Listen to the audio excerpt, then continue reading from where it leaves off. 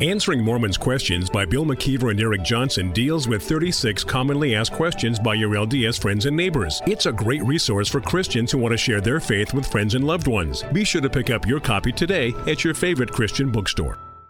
Viewpoint on Mormonism, the program that examines the teachings of the Church of Jesus Christ of Latter-day Saints from a biblical perspective. Viewpoint on Mormonism is sponsored by Mormonism Research Ministry.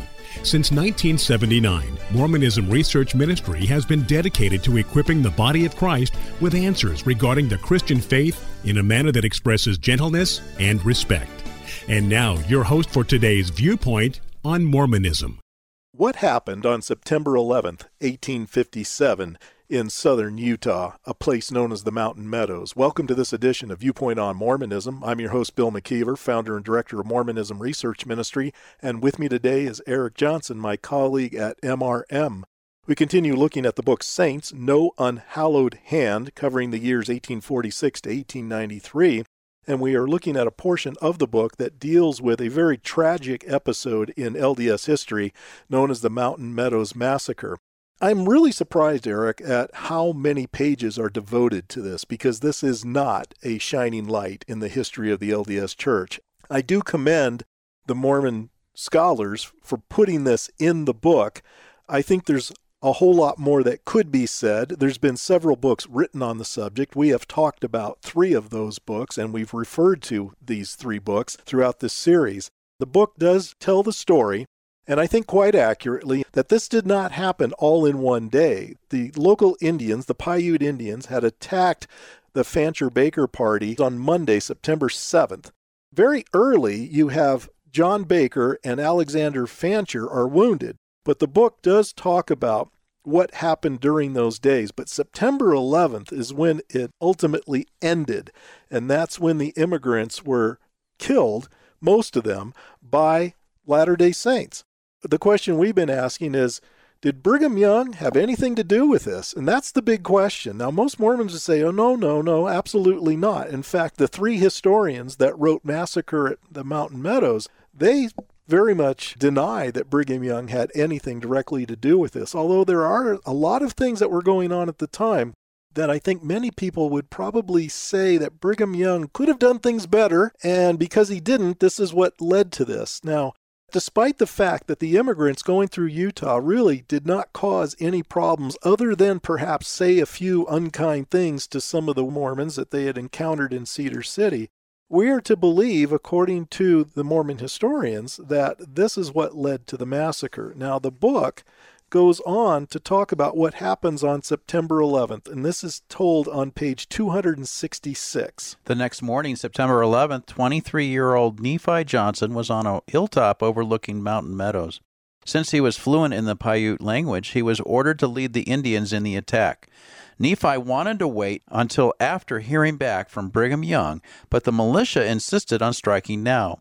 Nephi believed he had no choice but to cooperate. Now, we should fill in some of the gaps here because a writer was sent to Salt Lake City to ask Brigham Young what to do with these immigrants that were coming through. That man, Haslam was his name. It continues on. He watched as a sergeant in the militia, carrying a white flag of truce, met one of the immigrants outside the company's barricade and offered to help the survivors.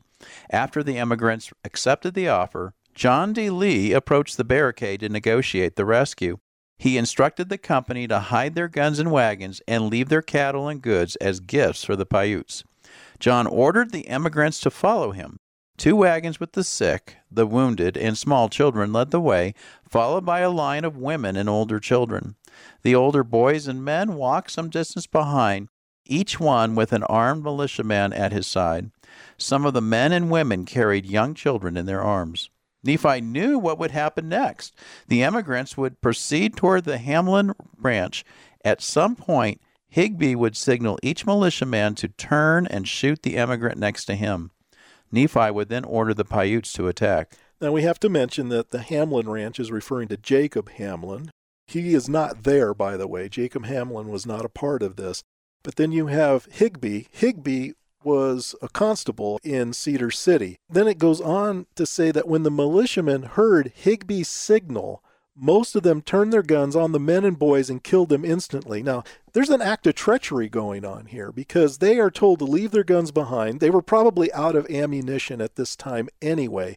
So they are led outside of the protection of their circled wagons, and they're led in single file, and on a command, the command was do your duty, the Mormons turned on the immigrants and fired on them. Within a few minutes, it was all over. Now you have Mormons involved in the murder of men, women, and children, innocent men, women, and children, unarmed men, women, and children. And so what do you do with this now? You've got to keep it quiet. Now, the book makes it sound like John D. Lee goes to explain what happened to Brigham Young, and he lies to Brigham Young and doesn't include in the story that the Mormons were involved. I don't know if I can totally believe that. And the reason why I have a hard time with that is because after the immigrants are killed, they are buried in shallow graves. And not long afterwards, a major by the name of James Henry Carleton is called to go investigate what took place at the Mountain Meadows. He was originally stationed in California at Fort Tejon, and then he goes to Utah, and when he gets there, he sees this devastating sight of bones, hair, and clothing stuck to bushes in the area. He ends up burying the remains of those that he can find, because now the children, the smaller children, were taken into Mormon families, because Mormons believe in what's called the age of accountability. So they purposely tried to spare the younger children, and they were put into Mormon homes where they remained until families eventually came and got them. Carleton buries the remains of those that were killed under what's known as a rock cairn, a stack of rocks. And at the top of that rock cairn, he has a Bible verse. What Bible verse does he use? Vengeance is mine, saith the Lord. Brigham Young comes on the scene not long after that, and he sees this rock cairn with that verse on the top. Brigham Young comes on the scene years after it happens.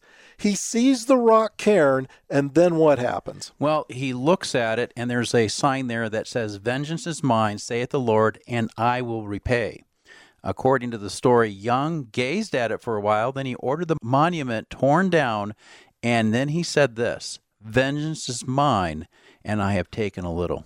Why would Brigham Young say that if he was totally unaware that Mormons were involved? Why would he say something like that? Why would he order the monument to be torn down?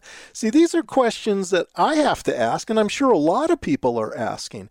If Brigham Young was really innocent of the truth, did not know that Mormons were involved, why would he make that comment, and why would he have the monument torn down? If he really believed that only Indians were involved, the Paiutes were involved, wouldn't you think a man, a religious man like Brigham Young, having compassion for those who were mercilessly slaughtered, allow a monument to stand to their memory? Why would he want that monument to be torn down? And this has been an issue with the church for all these years since, because it has left a black mark on the church. When this story got out, the Mormon missionaries who were going out were not being allowed to go into homes because they said, oh, we've heard of the Mountain Meadows Massacre, and they told them to not come inside. So basically, a lot of missionaries came back home. They were not very successful in what they were trying to do. But Bill, you had a chance to go to the 150th anniversary of this event, and there was a big to-do there. Can you tell us a little bit about that? Yeah, they had a lot of the descendants from the Fanchers and Bakers there. I got to meet some of them. And then they had a meeting under a big tent, and Henry B. Eyring, a member of the first presidency of the church, spoke. And in that speech that he gave, he mentioned how the church had regret for what had happened there. And that was misunderstood to mean that the church was apologizing. And I remember when he said that, and I thought, oh, that's going to be taken and twisted. And sure enough, It was reported that the church had apologized for what had taken place at the Mountain Meadows on September 11th, 1857, and the church had to come out with a statement to make sure people understood the church did not apologize for what happened. They merely had regret. They did not apologize for it. And why do you think that's the case? There were a lot of theories about that. One was that maybe the descendants might bring against the church a lawsuit for the death of their ancestors. Now, I never got that impression in talking to any of them or listening to any of the talks that I heard them give. But that could have been a reason. In fact, when Gordon B. Hinckley was out at that site before then, a lot of people said that his statements were kind of like they were written by an attorney. He was very careful in what he said. Now, I don't know if that was true or not. That was just the assumption that some have made. But the church has never apologized for what happened at the Mountain Meadows. I always thought, why not take the high road and apologize for it, and whatever repercussions happen after that, meet it. If the descendants decided to sue, pay it. You've got the money. When we know they have the money, they have over $100 billion in some account waiting there. They could have easily used some of that or from some other source and just get it over with. Sadly, Eric, you know how it is. Sometimes the LDS Church misses a lot of good opportunities to do what's right. They could have easily apologized for that. They could have offered their condolences, said this should have never happened. Brigham Young should have never allowed this to happen. The buck stops with Brigham Young. But no, what did the church do? The church puts its blame on these lower lieutenants, these local leaders like Isaac Haight and John Higbee and people like that. John D. Lee. Nobody's really in the grand scheme of things. Rather than, in my opinion, take the high road and just say, you know what, this is wrong. This should not have happened. Yes, Brigham Young did say some things that could be misconstrued and probably could have led to the demise of these innocent people, but the church did not do it. John D. Lee would eventually be held liable for this terrible event. And what's interesting is that John D. Lee, one man, paid the price for what took place on that date in 1857. And he goes back 20 years after the fact, 1877, and John D. Lee is going to be executed for what all these Mormons did. It wasn't just John D. Lee who did it. There were a number of Mormon males involved in this. None of them paid any price whatsoever as far as their life being taken, but John D. Lee was the only scapegoat. He wasn't too happy about that either. And he said some things that some have interpreted to believe that he was implicating Brigham Young. Some say not so much.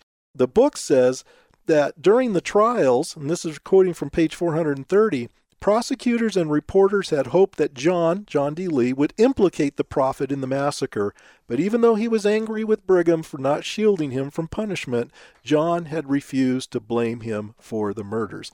I would encourage you to read the Confessions of John D. Lee and see what conclusions you draw from that. But that's basically the tragic story of the Mountain Meadows, which, as we said earlier in this week, is tied to a lot of the teachings that were given during what was called the Mormon Reformation.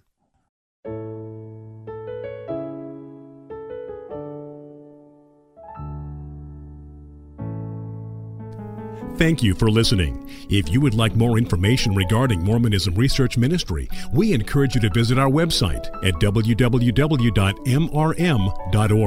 where you can request our free newsletter, Mormonism Researched. We hope you will join us again as we look at another viewpoint on Mormonism.